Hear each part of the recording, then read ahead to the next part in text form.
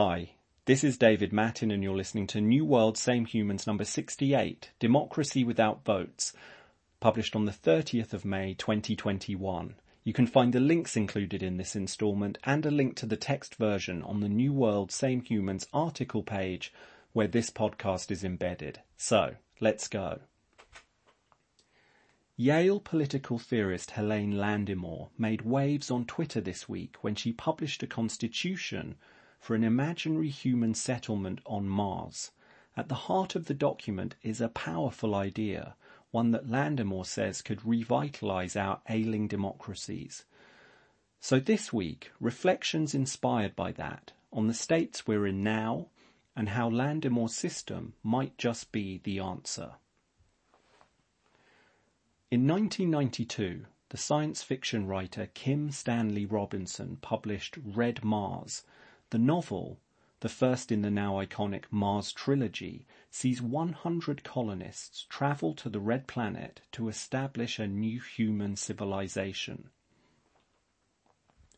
The 100 grapple with a series of technical challenges, including the need to terraform the Martian surface, but another, more abstract question also runs through the book. Should their new civilization be subject to the traditions and governance structures of Earth, or should the colonists seize their chance to sweep all that away and start again? Yale political theorist Helene Landemore asked her students to read Red Mars this semester. That's because she had an unusual task in mind for them. She wanted them to write a constitution for an imaginary Martian society. They complied, and last week Landemore shared the results. The quest to create the ideal constitution, the perfect ground rules for a human collective, is a central theme in political philosophy, one that runs through Plato's Republic all the way to John Rawls's A Theory of Justice, which famously attempted to ground liberalism in an original position. At the heart of the Landemore Constitution, though, is a specific idea. It's one that Landemore persuasively argues could revitalise democracy for the 21st century, and it could also transform our ability to take collective action for the good of the long-term future. Dive into the Constitution and you'll quickly see the central idea take shape. At first, everything is recognisable. Landemore's students want their new civilization to be a democracy, underpinned by a charter of human rights. But this democracy won't be shaped by the regular drumbeat of elections as ours are. Instead, it will be governed by mini-publics, assemblies of 250 adult individuals chosen every 2 years via stratified random sampling. 6 mini-publics on foreign policy and Earth and interstellar relations, social policy and welfare, environmental policy, economic policy, civil rights and governmental oversight will make up the legislature. And each mini-public will send 50 of its members, also chosen at random, to a central chamber which forms the executive. In other words, in this Martian society, you don't vote for your representatives. You are a representative and you're represented in turn. The idea, of course, isn't new. It's the way the ancient Greeks practiced democracy. Our system, in which we vote for those who will represent us, is much newer. And it's hardly news that this system is, right now, more than a little creaky. Crucially, Landemore argues that the kind of direct democracy outlined in her Martian constitution could be the answer. Landemore calls this system open democracy, and it's the subject of a book she's just published under that name.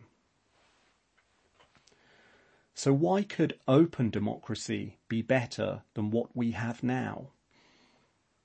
In short, our form of representative democracy is a closed, gate-kept system in a world increasingly intolerant of anything of the sort.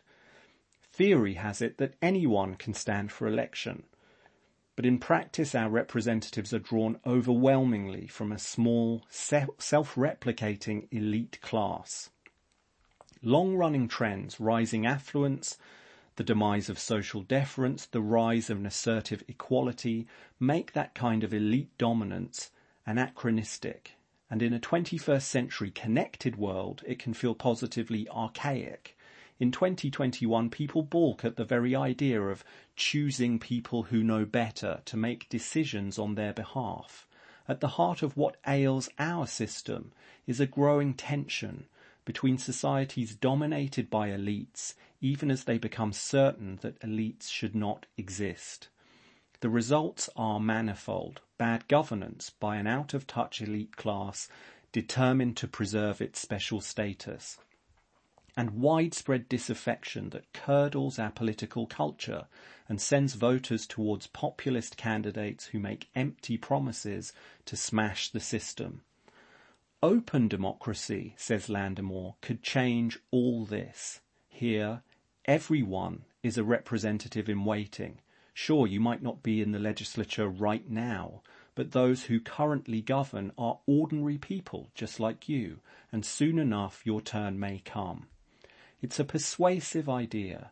The online revolution has turned us all into sovereign individuals, empowered to know anything, communicate with anyone, and represent ourselves in the massive network public squares that are Facebook, Twitter, and Instagram. It's a revolution that's changed the texture and the mechanics of our collective lives across the last 2 decades, and it's conditioned people to expect participation.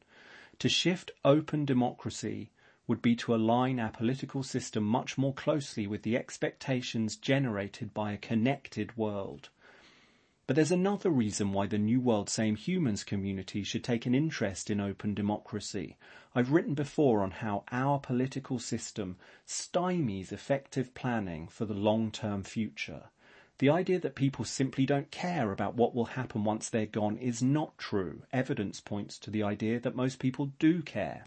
But that aspect of our shared nature is short-circuited by the electoral system, which incentivizes politicians to think no further than the next election.